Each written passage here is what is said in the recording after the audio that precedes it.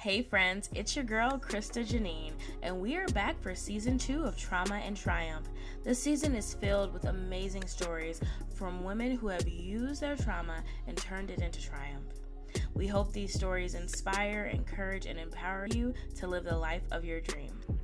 On today's episode, we have Natalie Gamino. She is discussing how a traumatic experience her senior year of high school has helped her find triumph in her adult life today. Hello. Welcome to another episode of Trauma and Triumph, friends. Today we have Natalie Gamino, and we're going to jump right in per usual.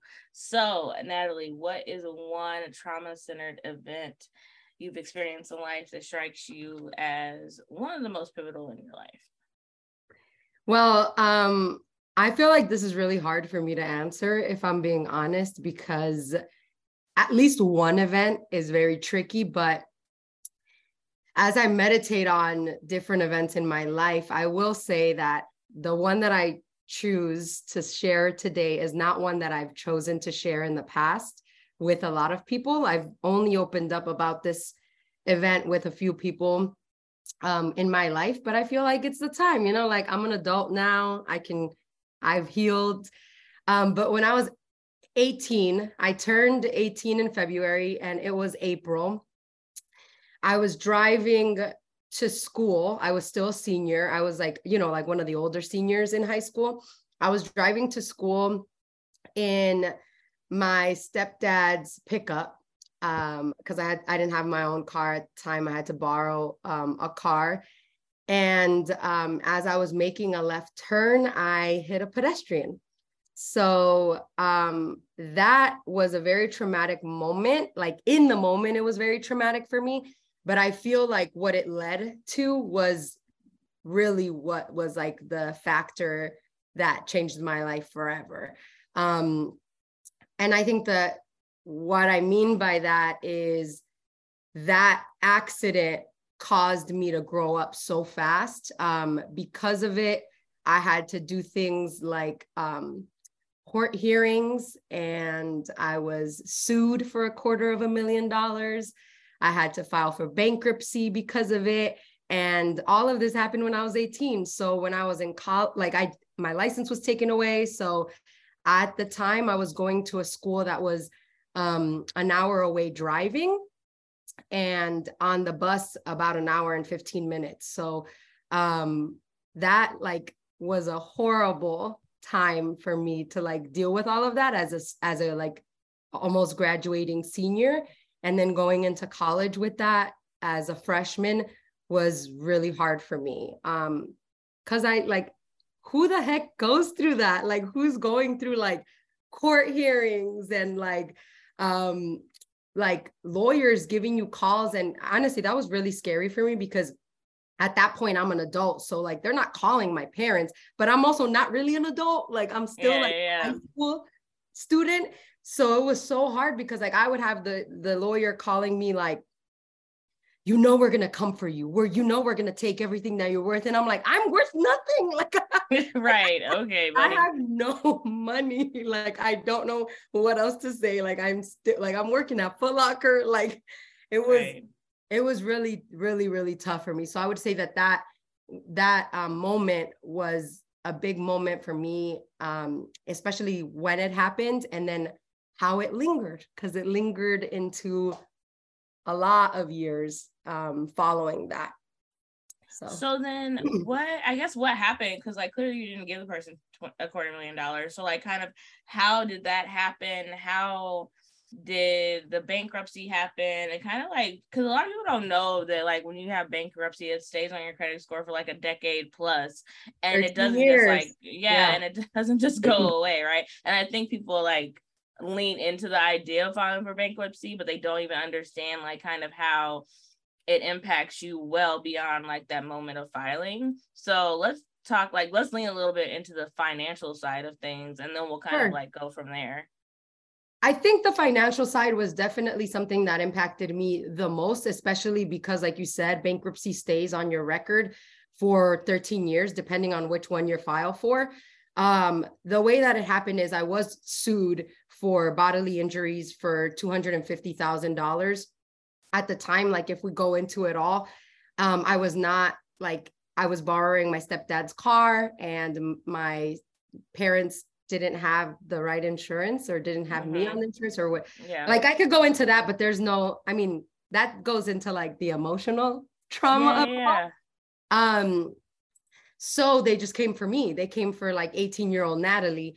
And I had to get a lawyer. And I'm not even gonna lie, like at the time, like I didn't know what that meant. So I was doing a lot of my own research. Like I was not getting a lot of emotional support from anybody in my life, which was very tricky for me because I'm the oldest, I'm the first grandchild, I'm the first daughter, kid of immigrants. So like a lot of things they didn't know either. So I was figuring everything out on my own. And I remember just like looking up lawyers and then calling them and then being like, nah, we don't help you. We help the person you did this to. And me being like, what do I do? Yeah. Like, I have no idea what to do. Finally, I found a lawyer in the hood on the west side of Chicago in Pilsen. And they were like, okay, like, I'm going to be honest with you. It's not going to go away. They're going to keep coming for you. You're going to have to file for bankruptcy. And like, it'll like, it was like, this is kind of like, we'll balance it out. Like, they'll know that you'd have no money and it's going to like go on your record in that way. But with that said, like that took years. So I was 18 and I think all of that hit, like my bankruptcy, the solution, because I had to go through like all of the court hearings and the lawsuit and like what happens. And all of that was college. So literally all 4 years of college, I was dealing with this. Nobody knew. That was another thing. I was like, and I met you in college. So I knew you had filed for bankruptcy. I just didn't know why. Yeah. And I think the why, of course, is like very personal, but I'm at the point in my life where like I was a kid and it was a very hard like reality for me. I remember that day still, which is wild. But once I got to like graduating college, I remember I got like a notice in the mail that was like, if you don't do this, like if you don't pay this, like your licenses, I think, which one's so bad? The worst one? They're suspended, and then the other one. Like you can't, or whatever. Yeah, revoked. Your license is revoked. You can't, you can't drive at all. Yeah. I could not drive at all. So they took it all. So then I had a car at the time. I had to sell my car. I was like, what's the point of having a car? I was paying off like my insurance. Like it was a hoopty. It was my little Honda, like Civic. And I remember being so depressed. Like I remember like depression hit me. I didn't know what to do.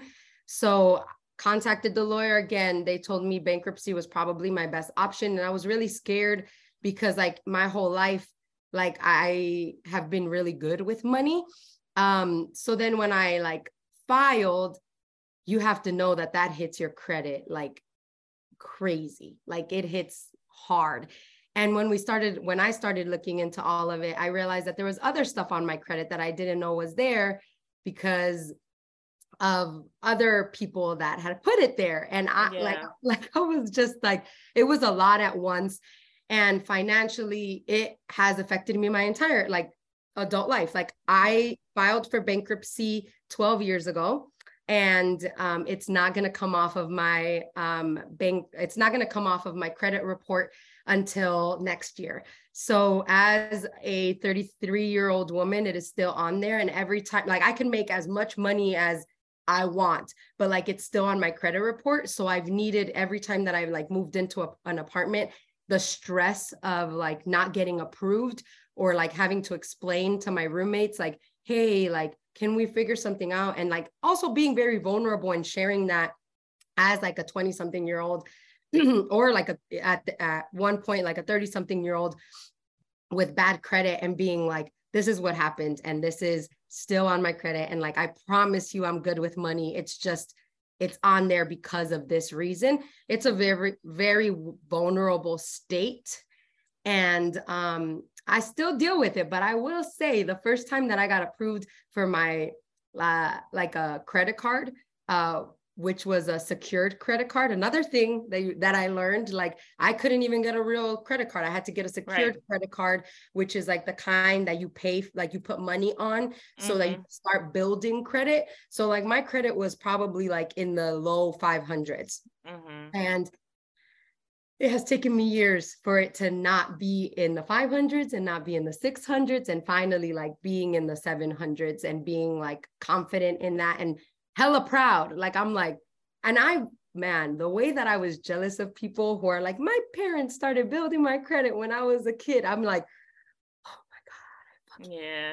Sorry, but like, there was a lot of like insecurity around that. Because it didn't matter like how much money I was making or like how good I was with my money, how much I saved, like all that. Yeah. And then I guess the other question that I have even building on that is just like, so then once you filed for bankruptcy, did like the lawsuit go away? Like kind of how did that work?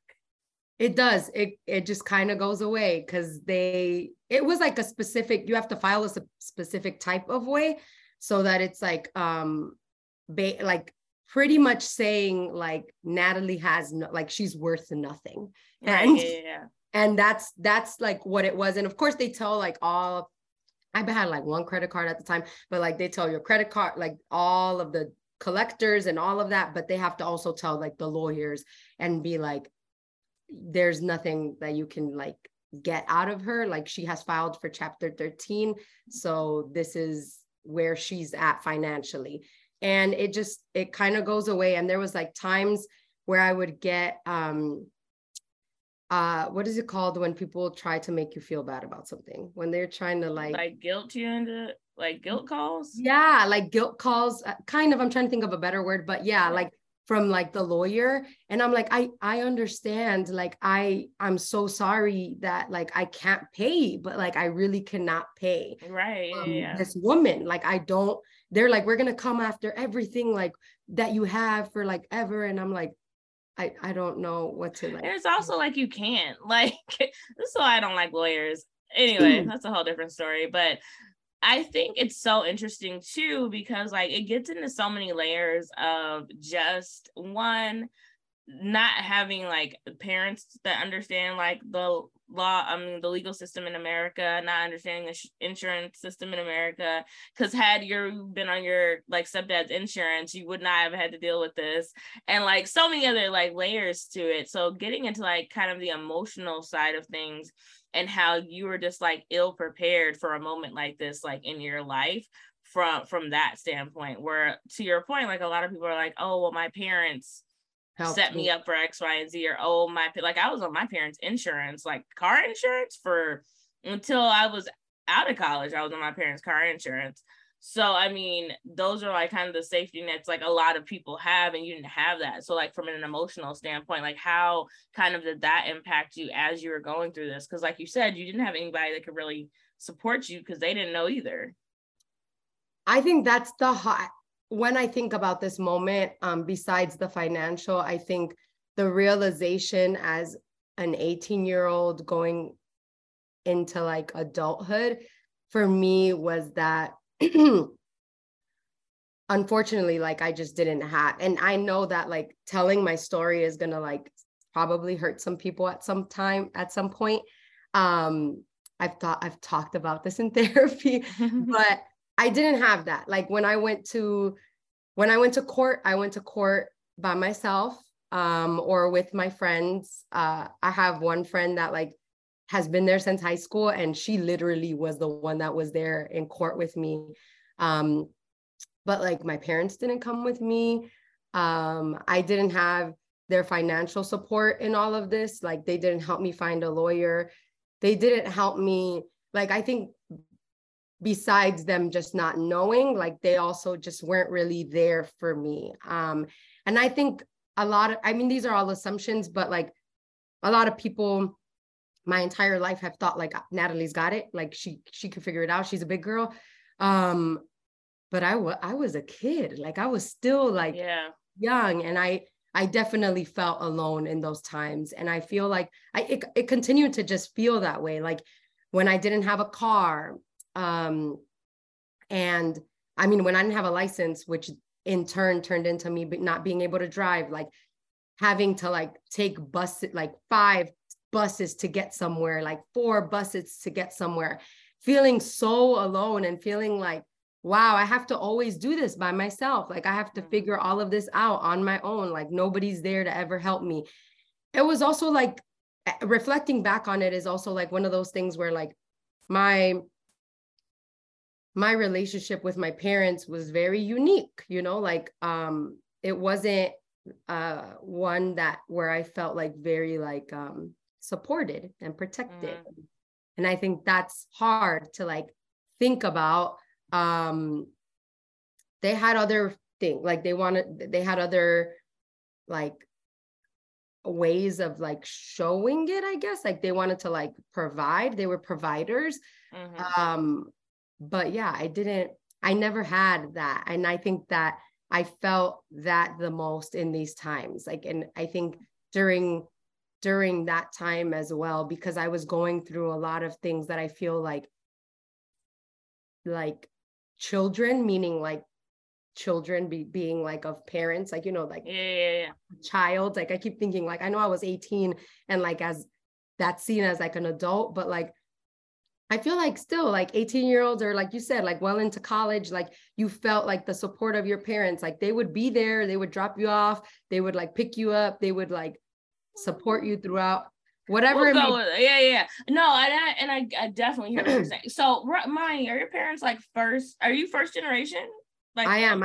I grew up interesting. My mom she was born in Mexico, but she moved to the United States when she was 5. So she's like what most people like think of like first generation, because like a lot of the things that are like, oh, you grew up doing like reading things for your parents. Like my mom spoke English. So like I didn't deal with a lot of that. And then my stepdad was born in Cuba, but he also came when he was super young. So like both of them are bilingual, and but I'm technically still first generation because they were both born in those countries. Yeah. So I guess because like just helping people kind of like understand like where everything kind of like lands. And I know like a lot of it, it's so funny. So I recorded my episode for the end of the season already with another friend, and we were talking a lot about parents too, and how even though like parents try, like oftentimes they hit the mark and they can't give you what they don't have, right? And it's like it's hard to reconcile as a child when you see other people whose parents can give them what you want and you're like, but damn, my parents don't have that to give to me. Like whether it's financially, emotionally, like whatever, it still is like one of those situations where like, well, fuck, like how did I end up in the situation and nobody else did? And like not to be dramatic, but like I think we all have those moments, right? Where it's like, why is this my like kind of story? Why is this how I ended up? Yeah. So that all being said, like kind of how do you reconcile with that sort of like seeing, especially like going to a school like DePaul or like living and navigating through spaces where there are people who have like privilege beyond just being like white, but financial privilege of like just understanding, you know, what it is to have like that emotional support from your parents. Like there's so many different things that you're exposed to as an adult that you're not exposed to as a child because you think everybody lives like I live, like, you know. So like how has that like kind of reconciled like within you, understanding like, yeah, I love my parents, whatever, they did the best they could, but like they still just missed the mark in certain areas? I mean, if I'm being honest, therapy has been the most helpful. I think a lot of times, or maybe just personally, I kind of ignored or like erased certain things about like my childhood. But tapping back into that has been very important to me. I think as just like in my healing journey, because I've made excuses for a lot of people, and also like have tried, especially now and being in my 30s and realizing like my mom had me when she was 19. So for me, like thinking about the fact that like when my mother was 29, she already had 4 daughters. Like I, she was so young, you know? And like, I have to think about like, I try to like think about where I was emotionally during certain years in life. So like, if I was 10, my mom was only 29, you know, like I was like, oh, like she was doing a lot of things that a young person would be doing, you know, like where like some of us are like, or I mean, I'm not really partying, but like in her, like she was 19, like when she was 21, she already had 2 kids. When she was 26, she already had 3 kids. Like, I'm like, I was partying, like I was living, like I was doing my thing. Like I wasn't even worried about children. So like just thinking about that, like putting things into perspective and just being like, she was young, like she was doing what she could do. My stepdad came into my life when I was 5 years old. So like he was also young. Like they were just trying to like make ends meet, you know? And that made me grow up really, really fast. Like I had 3 younger sisters that I was living with. And the healing journey continues, I would say. Like it's not something that I can say that I fully have healed from. I don't even know when I realized that I needed to heal from that. But what I will say is the way that I think about life in the future for me, I have no children. So like thinking about like healing that before I go into making some like creating a family of my own, so that I don't necessarily make those mistakes, you know, like that I work through this like trauma or this these experiences that I've had, and slowly like honestly like come to terms with how much they hurt me, or like how much they like affected me, and why I'm so closed off, or like why I don't open up, or like why I'm so go with the flow, because I never wanted to shake things up, right? And I used to be like, this is my superpower, like I'm cool, like I'm lenient, like we could do this, and then people take advantage of you, and then you're like, oh damn. Like, that's for sure. Do you feel like your mom having kids so young kind of has like deterred you from having kids? Yeah. Like so young. Yeah. I honestly, like 1 million, like I don't even, when I was a teenager, first and foremost, like I was like, I'm not even having sex. Like I was terrified. Like I was like, I am not gonna do this because I am not gonna have a kid. And I remember being younger, besides like my mom, there was also like family members and people in my like circle, my surroundings, that would assume, that would make the assumption like, oh, like she's gonna fuck up, she's gonna have a kid. Sorry, I don't even know if I can curse on here, but like she's gonna have a kid like young, and then blah blah blah. And it was like my life's purpose to not, like it was like, I'm gonna keep doing what I do. I'm gonna keep working hard. I'm gonna do good in school, and I'm not gonna have kids, and I'm not gonna have sex. Like I was literally like, I know there was other reasons why I didn't have sex young, but not having a child, like literally that is the best contraceptive, right? So I was like, no sex, no babies. So I mean, that's how it works. So it definitely kept me from like even exploring it.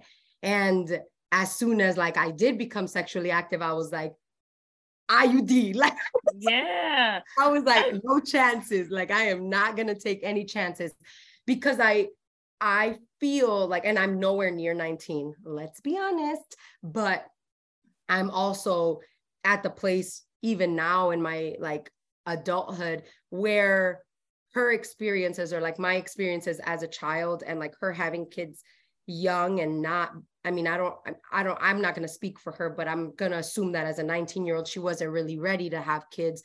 Like, I want to be as ready as I can be, but not just financially, also just emotionally. I feel like that's super important to me, because I actually just posted something on Instagram, and I was like, you don't raise children, you raise humans. So like you're like a parent for the rest of your life, your life, right? Like yeah, maybe not their lives, but definitely your life. And that's something that like I keep in mind as I think about that. I also didn't grow up in like a conventional or like a normal structure. Like I had like a mom and a dad and a stepmom and a stepdad and step siblings and half siblings and full siblings. Like yeah, I had all, like it was a lot. Like there was, the blendedness was a lot. and yeah. I'm not saying that I don't want that for me. Like if anything, I think it makes me more open to it. Like if I meet, I've never been the type that I'm like, oh, I don't want to date anybody with kids. Like I've never Right. been that person, because I was that kid. Like I was the kid that like a woman Yeah. already had when my stepdad met us. But it's definitely been something where like a reason for me to be like, I want to make sure that like I'm ready for whatever a family, a good family structure is when I do go into it. And I don't have that. Like I've never been ready to like start creating that with somebody. And I never wanted to be a single mom, just because I want a dad for my kids. Like I want them to have a dad, you know? So that was important for me. It is still important to me. Yeah, no, I feel that. It's so funny because that has, ironically enough, that was never something that I like felt the need to have for my child. And not, oh my God, and not saying that 2-parent households are important. Y'all don't fucking at me because I will mute your comments.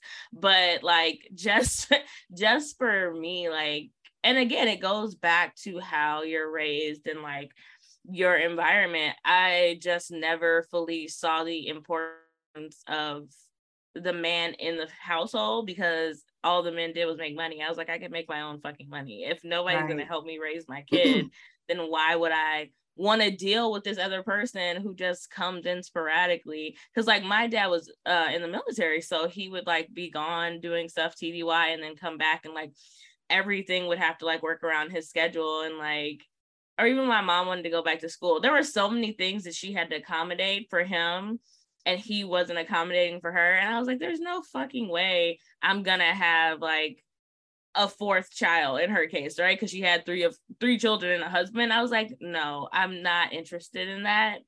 And a lot of my friends' moms too, like, because I grew up in a military like space and the moms did everything and the dads paid the bills, and like, thanks, that's great, love it. But I was like, that's not, I'm uninterested in that. Like I always knew I was gonna be financially set myself, and if that's all a man could bring to the situation, I was like, well, then I don't clearly need you if that's all you're bringing to the table. But I mean, I totally understand what you mean when you say you want to be like almost healed before you have a kid, because that was my like journey through motherhood too. I was like, I don't want to fuck up my kid. And like that's really when I went on my own healing journey, is when I became a mother, because there are a lot of things that we put on our kids and we don't even realize it, right? Until it's too late or until after the fact or whatever. But I was just very aware of like what having a parent that was depressed or had mental health issues looked like as a child. And I was like, I don't want my kid to like experience that. So, I mean, and that's something that I encourage everyone who is a parent right now, is to deal with your own childhood trauma so you don't fuck up your kid. But it's interesting though that that's been like, your driving point for even healing and before you have kids. Because a lot of people don't even know that that's a thing that you should encourage yourself to do. But it definitely is, because you do it and you don't even realize it. Because I'm sure your parents have projected some of their stuff onto you, and if you say it to them, they'll be like, what are you talking about? That never happened, or I didn't do that, or whatever. And you'll be like, girl, okay. I see my mom all the time. She's like, that didn't happen. I'm like, okay. And I'm not arguing. Okay. Yeah, and I'm in a page now where it's like, if people have amnesia, I just let them, because it's not worth my peace. I'm like, cool. Anyway, I actually, I don't know when the shift happened for me, in terms of single parent versus not single parent, because I was totally okay with it before. I was like, yeah, I'm okay with it. And I think as I started to heal, I think I realized that there was this desire to have a connection with my father. And my stepdad raised me since I was 5, but I never had that like daddy-daughter relationship with him. And then my real dad wasn't a really part of my life in that way. So like, you know, when you think of like girls and like their dads and they're like, oh, when I did with my daddy, or like I sat on his lap, like I don't think I have any memory of ever sitting on neither my stepdad nor my real dad's laps. And it's silly, like that's a very like physical like moment that I'm sharing right now. Yeah. But I as I started to like grow and see and also date men with daughters, I was like, oh yeah, like I want this for my daughter. Like I want her to not miss this part of like this beautiful bonding. Because I do find it very special. And I know that it's like right now I'm just thinking about it as me with like my dad and a father with his daughter. But I also think the same, like if I were to have a son, like I don't know if I don't even have like my brothers, I didn't grow up with them. So like I don't even know like if I could be the person that they need me to be. And I'm sure I could, right? And I'm sure that, like you said, like you step up, right? Like you're financially capable of raising your son, and you are also like probably more like mentally and emotionally like prepared to like walk him through certain stages of his life. But I don't know, like there was just something in me that was like, I'd like to have a partner. I'd like to have somebody to like do this with. And as I started to see more healthy relationships, because I agree, like I don't think that I got that example of it like growing up, like in the people that were like in my surroundings, there was like clear gender roles. But as I grew, and again, like it was probably like seeing friends and like seeing other like my sister's relationships, and like being like, oh, there's people that like literally do this in partnership. Like it's not just like, it's more so like I think about like one of my close friends and like the way that she does things. And I understand every relationship has its things.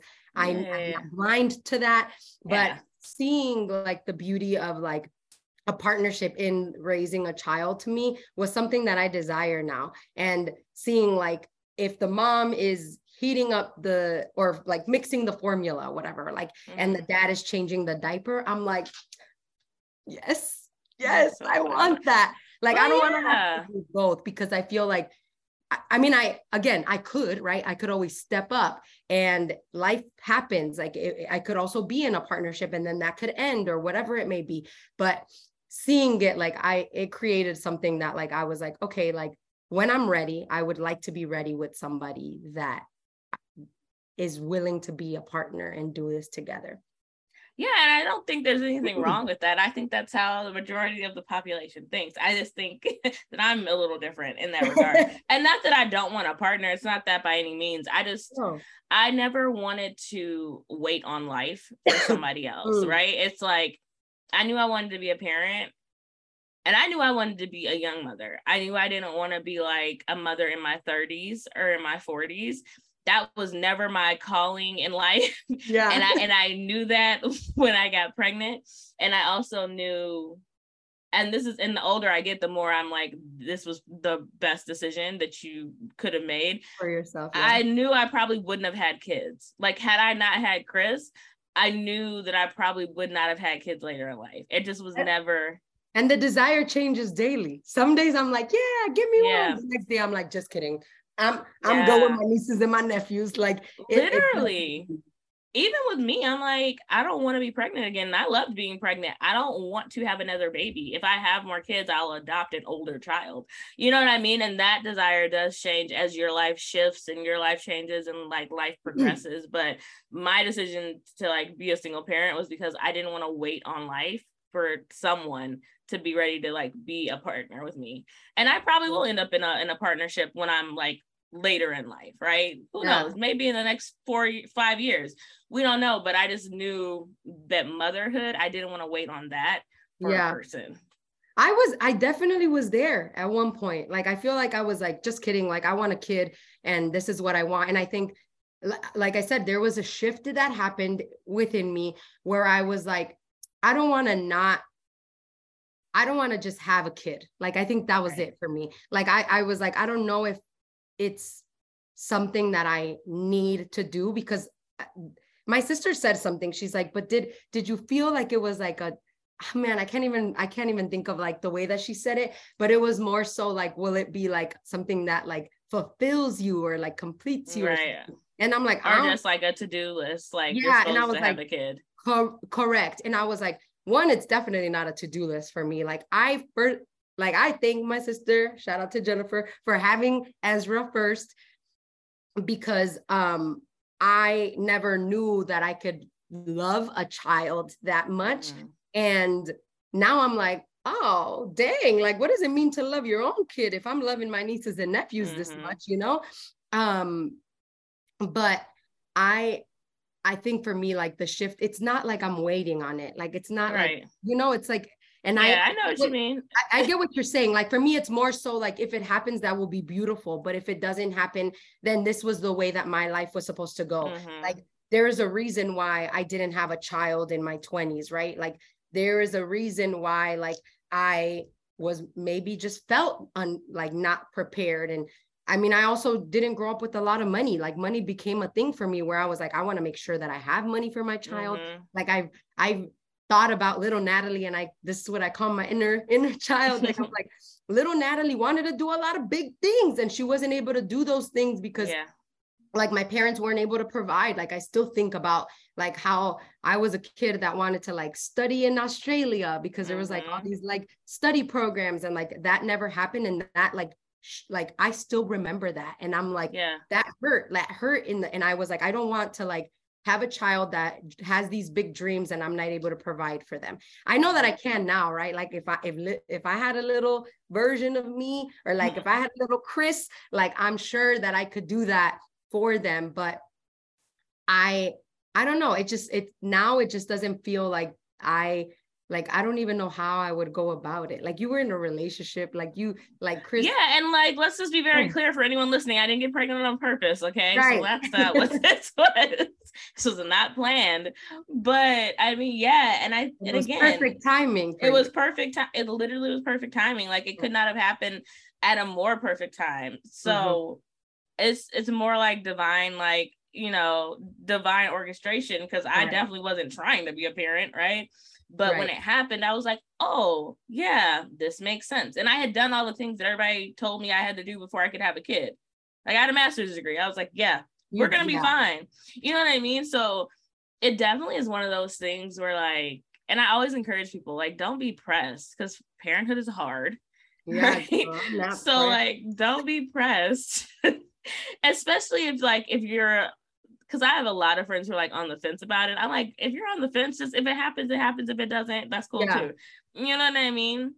But I do think it's interesting because your sister even asked you, and this is something I have to have a conversation with myself about often, is like, do I have the desire to be married because I feel like it's something I'm supposed to do? Or do I have the desire to be married because I want to be married? Right. And I think it's interesting that your sister was like, so do you actually want a kid, or do you feel like you're just supposed to have one? Right. Because I feel like a lot of us, especially like in minority households, it's like everybody's just like gives you all of these life to do's, and you're like, I don't know if that's my life to do, but like, thanks. Right. And me and my therapist are working through that right now. Like, do I really want to, because adults be annoying.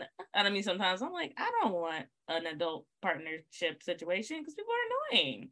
And I mean, that could lead into so many other conversations. Like, we have already went on a bunch of tangents, but the idea of like what a relationship should look like is so different in my mind than what I thought, like in my earlier 20s. Like, people were like, oh, and a lot of people, because, you know, I also like grew up in the church. So a lot of people were just like, you meet somebody, you get like, first comes love, then comes marriage, then comes Natalie, blah, blah, blah, and the baby carriage. Like, it was like this list of things that you were supposed to do. And it never felt right for me. And I was like, that's because Natalie's different. Like, I never vibed in that way. And I don't I don't judge anybody who like that is their desire. Like that is like Right. a real true desire in your heart. I feel like the idea of a partner and or marriage or whatever it is needs to be something that you're like ready for, and like it could also look very different than what you're used, like what people are used to, right? Yeah. Like I know there's like all of these like I don't even know what to call them, like trends, or I don't know if they're trends, but like all of these like conversations that have started, like my grandparents had been together for forever, and then it's like, yeah, and your grandma had to deal with all this Yeah. and Yeah. she had to like ignore it and blah blah blah. I'm not speaking from experience, I'm just using like Yeah. examples No, I got you. that I know. But it's like that thing where like, do your parents still sleep in the same room? Like, how have they dealt with all these things in their lives? And we are in a new generation, and the generations to come are going to be even more like advanced in that way, where like we get to make those decisions now and really define what a relationship is in our own lives and like personally, because I'm also going through that in therapy. It's like, what does this look like for you? Like what it, and I'm not like, I'm just like learning about so many things. Like I had no idea like what a open marriage was before, and I'm not saying Yeah. that I'm interested in it, but like it's Right. just interesting that like people are living these lives and that's their life. Like I'm like, do you, like I watched this thing with Right. Tiana Taylor and I'm like, okay, this is so interesting. Like Yeah, and I do think that there's so much like more intention behind partnerships now than there was in the past, because even to the point it's like women couldn't have a bank account without a man, and women couldn't buy property without a man, and women couldn't do all these things, but now we have the space and opportunity to kind of dictate our own lives. And what we're starting to see is like men specifically don't know how to navigate that space of not just being able to be the provider and having to provide on an emotional, mental, and like spiritual level as well. They're catching up too. So I think that's why so many of us are getting married later in life, because everybody's playing catch up. And then like women are also just living their lives now, like happy and single and like free, and without the baggage or like expectation to do all these other things. It's like you get to dictate how you want your life to look, not how you need somebody to help you do the things, because otherwise you won't be able to do them from like a legal standpoint. You know what I mean? There was a lot of like that happening in our mothers and grandmothers generation where they needed somebody. But if you literally don't need somebody to actually just function as an adult human, then the game changes. The game changes drastically. Girl, and let me plus one, because now there's also women that are making more money than men. And that like, if all you have to offer me is money, baby, it's not like, it's not enough. Not enough. Like it's not enough. It's just not all that you have. And I do think that like it's a just like a working of our own like spiritual, emotional, mental beings, of like a man also being comfortable enough to be vulnerable, a man also being comfortable enough where like, man, there's just a lot, like there's so much right now, but like being like, you're still masculine, even if the woman is making more money, like you are still a masculine man. And it's okay that a woman has a little more like masculinity, but like she's also a feminine woman, even if she's the provider. Like finding all of these like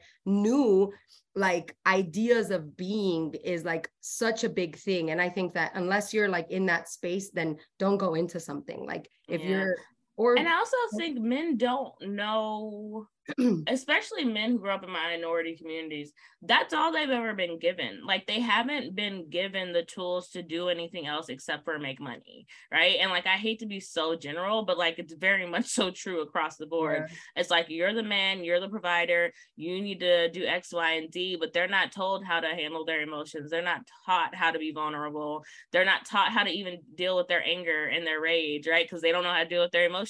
So they really don't have, it goes back to what we were talking about with parents. They don't have anything else to give you because they haven't been given anything else to like navigate themselves. And there are men, of course, who are like working through that and figuring out, you know, what that looks like for them, but they aren't. Let me just put it out there. That's sexy. Yeah, like, absolutely. While you're working, like, oh, okay. I think we're at that space where men aren't just expected to be like the ATM machine anymore, and women also aren't expected to just be like popping out babies. So now we're finding like common ground, and people are really starting to like be their full selves, which is great. And that's how you create children who then in turn know how to be their full selves. So it's like, it's a nice space we're in as a society for the most part. I mean, there's still pockets of the world that are like lost in the dark, but for the most part, people are moving forward in a way that's productive for everybody.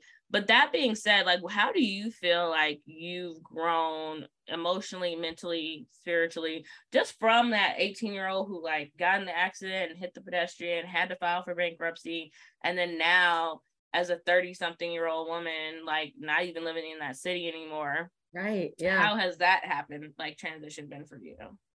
I honestly feel like I'm not that girl. Like I'm not that girl anymore. Like it's crazy because the reason that I know that the conversation definitely took a lot of turns that we just had, but like the reason that I chose that moment was because of how much, like how one event literally like kind of carried on for so many years. Like it's still here. Like I'm still dealing with it today. So in these like last 12, 13 years that I've gone through this, I've gone through so many ups and downs. Like there's been like financial struggles. Like I've worked so hard. Like I've been humbled in so many ways. And I've cried myself to sleep. And I remember not knowing what to do and not knowing who to ask for help. And now being in a space where like asking for help, I'm learning how to do it. Like I'm literally learning as an adult to be like, hey, Krista, like, do you have time to help me with this? Like texting my friends, or like literally having like conversations that are like put me in a vulnerable space, opening up about things like this, where I'm like ready to share moments in my life that have made me who I am. Like that made me stronger because I had to like figure so much shit out. Like I've definitely been put in like positions where I've been embarrassed. I think that's another big thing that came from that. I've healed in so many ways because that young girl back then, like literally was reactive. Like if I'm being real, like in that moment, like that exact moment was a very reactive moment. Like I thought the end of, like it was, my life was over. Like I thought my life was over. I was like, I'm 18, this just happened, I'm going to jail. Like I'm gonna, like there's so many thoughts. And then when I got hit again with the lawsuit, which was a little bit like, you know, after all the court and stuff, I was like, that's it, my life is over. Like I'm gonna have to quit school, I'm never gonna get a real job, and life goes on. Like it's like you can make it work, and like it's not gonna be easy. I think that's the other thing. Everybody goes through their own traumas, but like for me, like I never felt like things were easy. Like even getting an apartment on my own wasn't easy. Getting a car, like my first car, girl, I cried. And I would remember driving that Honda, another Honda, right? Like I remember driving my little Honda. It was a black Accord, Rhonda the Honda. I remember driving at Rhonda and Shonda. It was so funny because, you know, I had to rhyme. I remember literally crying randomly because I'll be like, I can't believe I'm doing this. I can't believe I'm able to drive right now. I also like dealing with like all of the like, my life is over. Like my life is so much harder. And I'm like, everybody's life is hard. Like you just got to keep on, you got to keep on trucking. And I feel like that's how I've grown. And I've also been like, now I'm in this state of like reflection where I'm like, I went through that so that I could also know how to do this. And so that I could appreciate my like APR, like so wild. Like people don't know. Like I remember my first car, I think my APR was like 20. Like girl, it was wild. And I don't know if like whoever's watching, like if you know about APR, you know that's crazy. Like it was it's crazy for a car, but it was my car. I paid for it. I put down the down payment. I paid that baby off. Like it was my thing. And like now I'm able to appreciate, even as like a woman, like a professional woman with a career that makes a decent amount of money, I'm still like this girl that's like, how much is my APR? Like, how much is it going to cost? Oh, like, it's made me frugal. It's made me a hard worker. It's made me like really like able to like humble myself in situations. And I don't own property right now, but I know that when I do own property, it's going to be one of those things where I'm like, I gotta find the best bang for my buck, because like I've gone through this transition, and I feel like just nothing has ever been easy. Like I've always been scared of even driving. Like it's like one of those like I can't do that because you know, like I've dealt with this. Like I move through life. I feel like in a more cautious way, but still like being like reminding myself that I can't like live in fear in a sense. Right. Yeah, absolutely. And like, when did your because I didn't know your license had been revoked. So when did they reinstate your license, and kind of like how did that even transpire? That was so crazy. Thank God I lived in Chicago. Shout out to my city. But you don't need a car technically. Like you can make it work. Also funny, like that Uber did not exist back then. I know. Like that's another thing. Like I wish, like if I had gone through that now, I feel like my life would have been a little bit easier. But you know, taking, like I said, 2-3 buses in snow was definitely a humbling experience, you know. Also shed some tears there to get to church and stuff. Like I'll be like, aren't Christians supposed to pick you up? Like it was like, girl, don't even get me started, because I too had that situation in Chicago. I'm like, this is stupid. It was tough. It was a tough time. But so during that time, I had to make sure that like everything went through with like that the lawsuit was dropped, and that that I had my I had to like prove everything. I had to like be like, no, I went through this and like I paid for this, and like there's all the fines and fees and all of that. And I think it took, oh my God, when did I buy my car? I think it took years. It was like I didn't have a car like in college. Like I had to get rid of my car. So I didn't have a car like junior, senior year of college. And then my first probably 2 years of like working in a professional world. So like 4 to 5 years for me to actually get a license. And oh yeah, oh my God, I remember. Because I remember telling myself like, I'm going to pay off, because, you know, it's money. It's all about money. You have to pay off like all the fees and all of this stuff and get all the paperwork and pay the lawyer. Like, girl, they expensive. The lawyers really like are. Little 20-something-year-old making 30K or whatever the heck I was making for my first job, and having to pay 10K for a lawyer. Like it was wild. And I remember telling myself like, I want to have my license by the time I'm 25. Like I want to make sure I have, like, it just felt like, you know, like my quarter life sort of thing. Like I'm like, I want to like have this done. And I've always been that person. I'm like, by the age of 25, by the age of 30, by the age of, like, I've always given myself goals, and I like made it happen. Like I paid for whatever I needed to get paid for. And I remember getting my license like in time for my 25th birthday.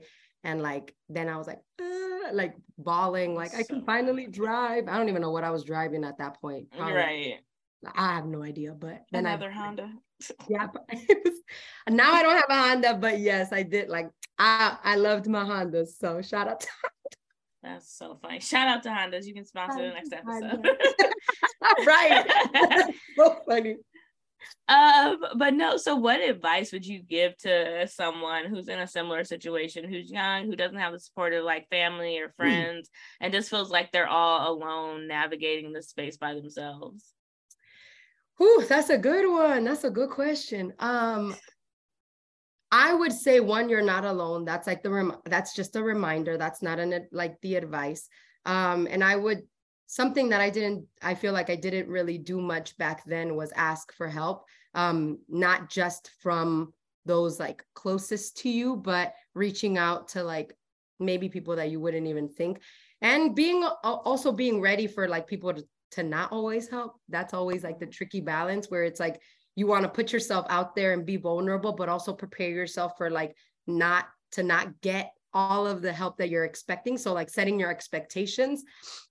And I would say ground yourself with people, because although like I may not have had all of the support, but like ground yourself with those people that you know really do care, because they'll like, that matters. And I mean, during that time, I was very like involved in church, and I was praying, of course. So like, if you have a belief system like God or the universe, whatever, just like really tap into that, meditate, and just find strength within yourself through that. But my friend who was at court with me is still my friend who's there during the rough times. So like, I'll like, Nuhami, you've been there, girl. And I could like really get emotional about that. But like, she knows that she's one of my closest friends. And she was there, and she was like the one that was like the only person that was at court during that time. So like, you know who those people are. And 13 years later, she's still here. So the real ones are there. You just got to scope them out. So yeah, for sure. And I think managing expectations is like a big one too. It's like, you know, you can't expect people to do things for you, but it's okay to ask. And if they don't do it, well, then you're still in the same spot you were before you asked. But if they do it, then you're better off. Right, exactly. It's like one of those things where I think people do get hurt when people don't like help them even after they ask, but it's like, well, you shouldn't be hurt because at the end of the day, you're still in the same spot you were. And now you know that person is not going to help you. And like, and I know that sounds harsh, but it's like, but now you have a clear understanding of who that person is in relation to you. So you actually are still better off than when you started. And there's no like muddy water there anymore. You are very clear about how this person will navigate in the future toward you. And that's how you scope out the real ones, because otherwise you won't know. And you'll just have a bunch of like fake people around you who can't help you ever, or won't help you ever. Not even can't, but won't. So that's so important. And I feel like the other thing that like I'd add on to that is being also mindful of people also having their own lives. Like, you don't know what's going on in other people's lives, and just being like aware of like how people are responding. Like, are they just like, no, I can't? Or are they just like, hey, like I can't today, but I can do this tomorrow. Yeah, exactly. You know, like, because everybody is going through stuff. Like, we are, and a lot of us are hiding it. Like, we're just like, no, we're good. Like, I'm fine. Like, smiling through the pain. Yeah. Like, it's amazing. Right. But we're all going through stuff too. Absolutely. Giving some the benefit of the doubt. Right.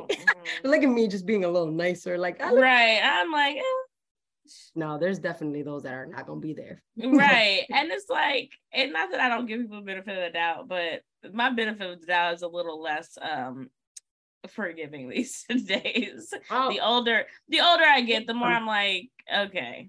But that's because now you know, like, it's like, you have to go through that kind of stuff. So I totally get it. And like, you're wiser. Like, at the end of the day, like, exactly. Like, if there's somebody out there right now that like is listening to this, like, and you're 18, like, it's gonna take take some time. Gonna take some time. I'm sorry, but like, I've been through some things since 18. Like, it's just like, exactly. It's gonna take some time for you to figure out. And it's like, the overarching thing is like always trusting your intuition. And I feel like we're not taught to do that as like younger people. But the older you get and the more you really tap into your own spiritual space, whatever that looks like for you, the easier that becomes. It's like working a muscle. Like, the more you do it, the easier it is. But if you don't ever do it, then you're not gonna know what to do. Exactly. That's why you're less forgiving, because your intuition is like, my intuition is like, nah. Yep. Like, you're just like, oh, that was all I needed to hear. Like, it's literally thank you. That's it's true. Because I mean, because before, when we were like, we would give people too much room to play. And it's like, don't play me no. I ain't playing no games. Yeah, I'm not playing games. I'm too old for that.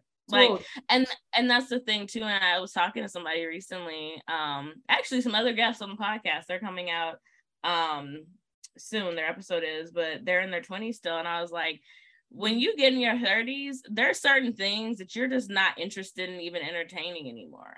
No, it's like, you're just not. You're just like, and you don't even feel the need to announce it. You just don't entertain it anymore. It's not even like this big proclamation. It's like, oh, okay.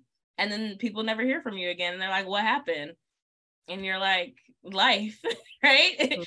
You're like, life happened and I got wiser. And now here we are. Yeah. Wisdom is beautiful. Got some gray hairs. I guess I do got a couple of gray hairs here. I don't know. I'm always dyeing my hair. I don't know what color my hair is anymore, actually. So whoever is nearing their 30s, like I just want to say the 30s are the bomb. Like this is my 30s I mean, are maybe lit. 40s, like whoever's older than me, I'm sure they also feel like 40s or 50s are the bomb. But like the older I get, the more like, yeah, I think the 30s are cool because you have money and wisdom. And I feel like the 30s are just another replay of your 20s, but now you're smarter and you have more money to do things. yeah. And like, it's a different type of struggle, but it's not as intense of a struggle because you're not doing the same stupid. Well, hopefully you have learned something from your 20s. True. But, and then, I mean, everybody I know in their 40s, they're just living life. Their kids are going to college. Like they're like chilling. I know. Oh like I look at my brother and sister-in-law, like they're 42. My brother will be 42 on Monday. Yeah, I mean, they had their struggles. They got married. They had kids. They raised their kids. My oldest niece is gonna be a senior in high school next year. They're financially like set. They got a nice house. They travel around the world. Like she does her stuff. He does his stuff. Like their life is very much so like settled, but in a way that's like productive for them, right? Yeah. So they're just enjoying life, which is what you're supposed to do, even from a work standpoint. Like my brother doesn't travel as much as he used to. Like everything kind of starts to like level out in your 40s. Nice. I'm gonna enjoy my 30s for now because I'm not. I'm loving the discovery of things and just like being like, you know, just more comfortable in my skin, like Beyonce says.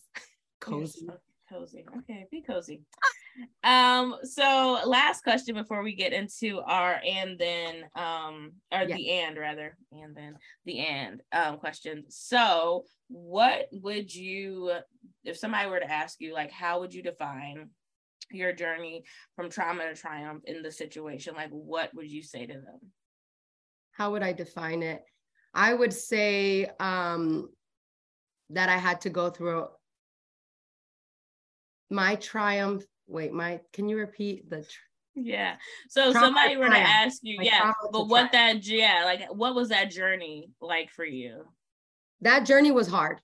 It was a lot of, I would say that it was a lot of tears. It was a lot of hardships. It was a lot of loneliness. It was a lot of depression.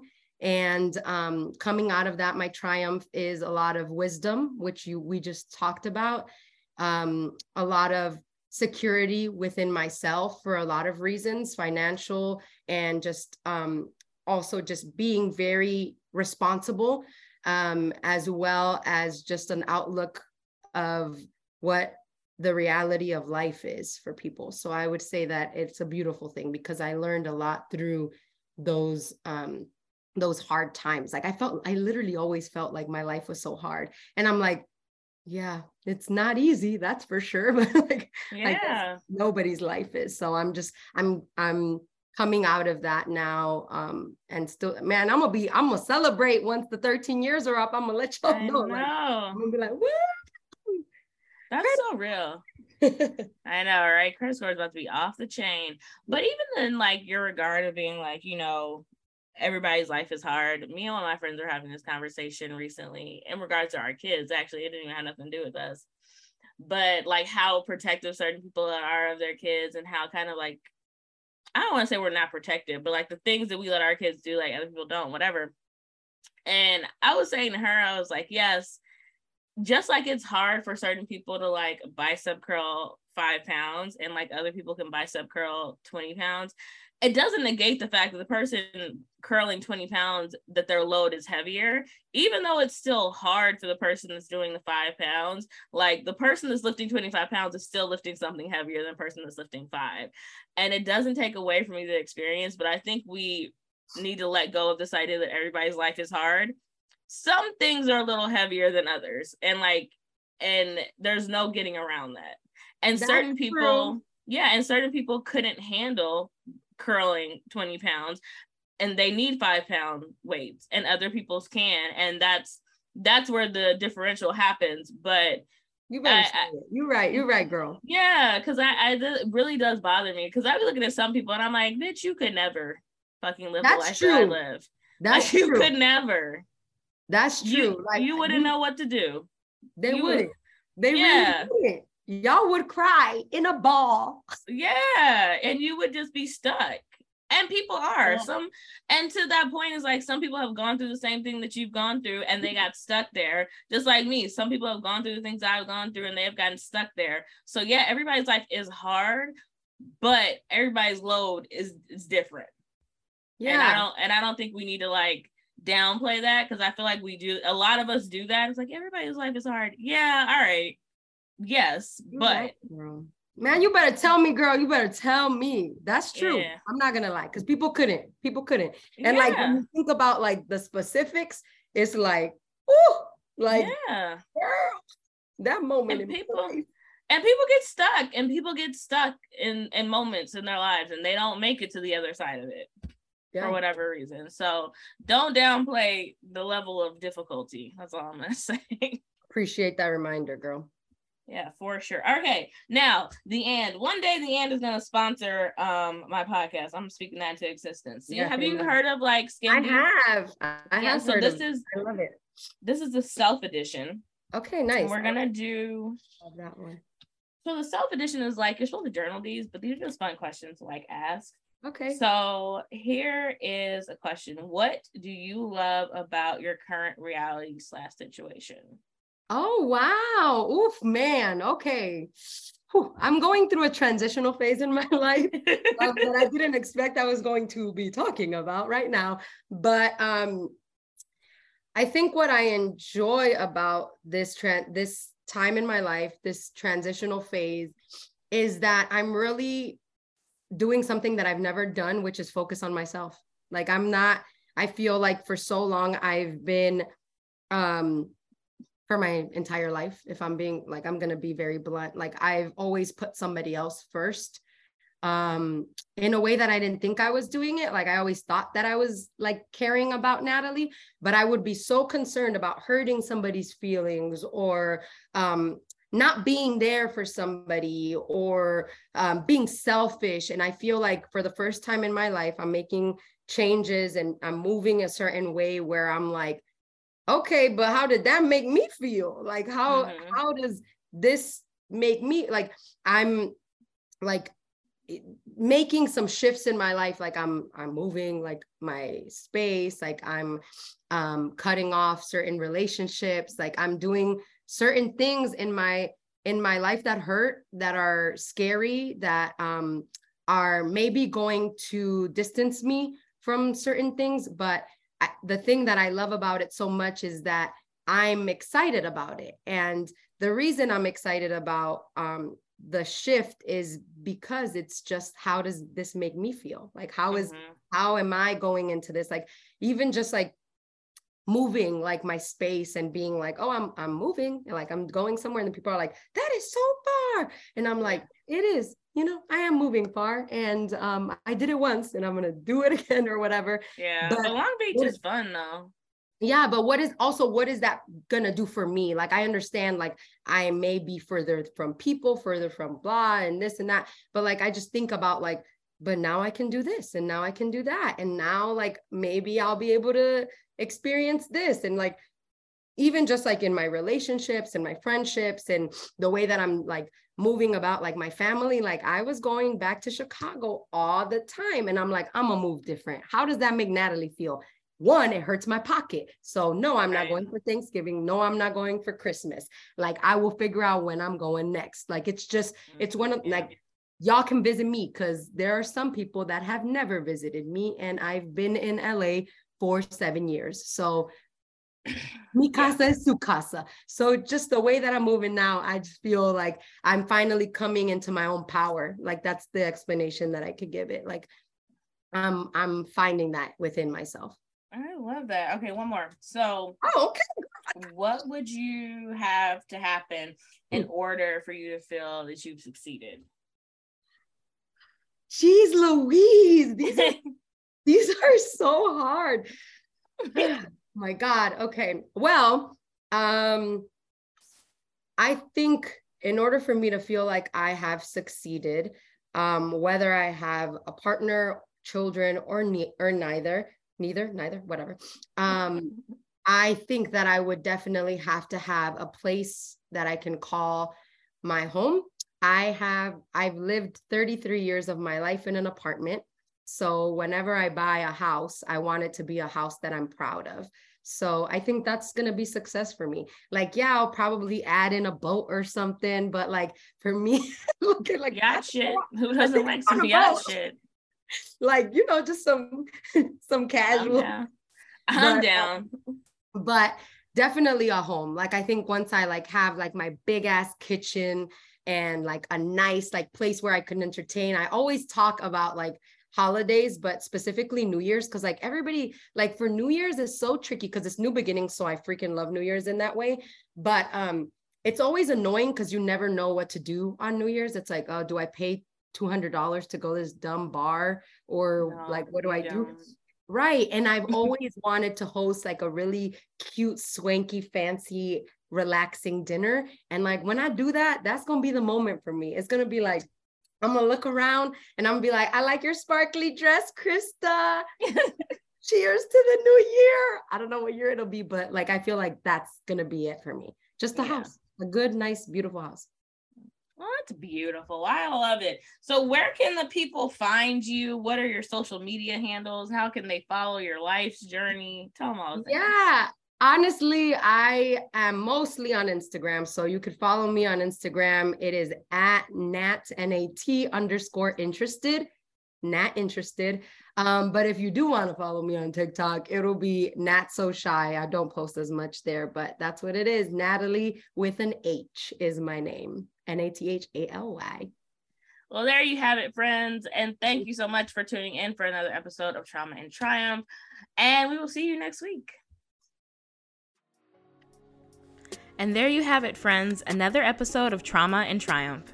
Thank you so much for joining us again this week. And if you're liking what you're hearing so far, feel free to subscribe on iTunes, Spotify, or Amazon Music. See you next week for another triumphant story.